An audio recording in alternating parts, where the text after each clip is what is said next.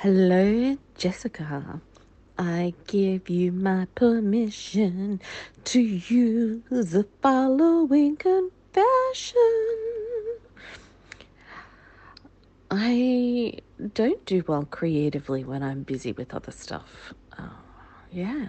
Uh, what I do creatively well is engaging with others, whether that's peers or people who are consuming my stuff. It's the connection, it's the back and forth, it's the whole vibe of it, which puts the fuel in my creative engine. So it's not about a solo thing for me. The more solo it gets, the more my interest dwindles. And I can't seem to create, or what I create, I feel like it's just shit. And then, yeah, when I get into flow, there's a book called Flow by it's got a really complicated name, but apparently, it sounds like Chick Sent Me High. Chick Sent Me High. Anyway, yeah, there's a lot of people that talk about this. Ideas been around for a while, but when you get into a state of flow and there's this sense of timelessness and stuff like that. So when I was on Anchor version 2 and there was a lot of community interaction, that's when I've had the most creative flow, the most creative output and engagement and fun.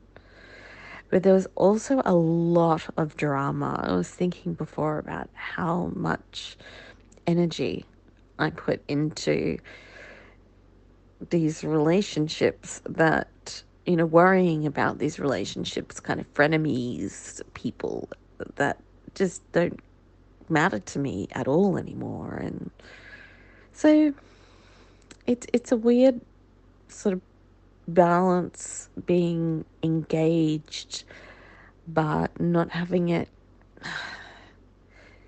but still maintaining a sense of external perspective from the world that you create for creativity. You need to be able to step outside it. You need friends outside of it. I think you need a network outside of it for it also to work, because when it came all consuming for me, I became really unwell and unable to maintain my creativity. And then when it was time to move over into podcasting, I don't feel like I was very ready. And I think I could have done better if I hadn't been so caught up in all the drama. But I think, maybe the drama is part of what being an artist is about for a lot of people. I don't know. There's a lot of theories about what facilitates creativity. But at the end of the day, you just gotta try to enjoy yourself, because otherwise, what's the point? Really? You're just doing labor for other people because they enjoy consuming it. It's okay for it to be hard to do, but if it's boring or hateful or frustrating all of the time, then find something else.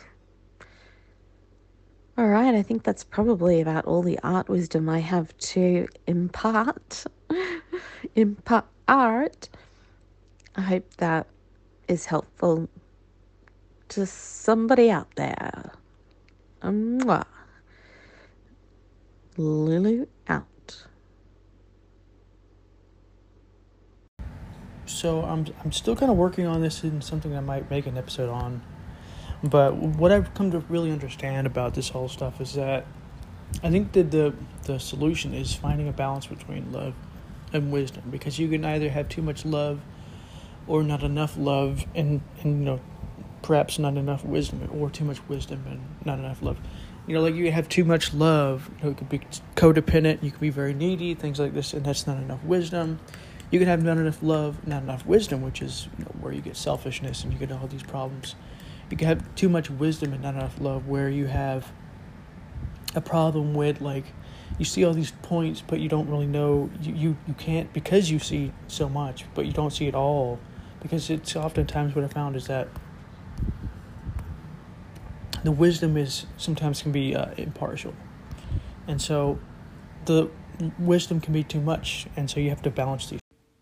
Jessica, hello. It's Maria from the Strong Body, Strong Soul show, and I just wanted to call and thank you so very much for listening to the show and for commenting, for messaging in. I know it's kind of a pain to get to the messages, and I so appreciate your voice and that affirmation. Yeah.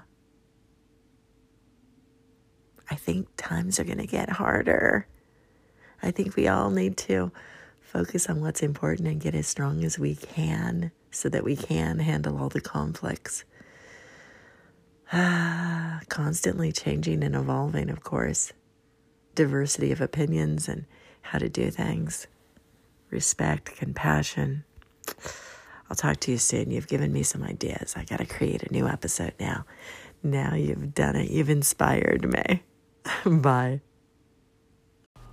Jessica, Kurt from Inspirato Projecto here. I just heard your latest episode about relationships, and what's so interesting is that one of my favorite teachers, Bashar, who is a channeled entity, one of the things he says is that no matter what relationship you're getting into, that vibe, that feeling, that you get the butterflies in your stomach, that excitement, that enthusiasm, that like, whoo, when you're on a roller coaster ride and you just cannot deny it. It's just like, whoo, happening through you. He said that what you're ultimately realizing is that you're feeling how you really need to feel 100% of the time. And this other person just happens to be a, quote, a permission slip, unquote, that unlocks that love that we actually truly have for ourselves. That person just happens to, be there as a token of that appreciation. But really what we're doing is we're connecting more with ourselves, with someone who highly reflects our spirit. It's quite interesting.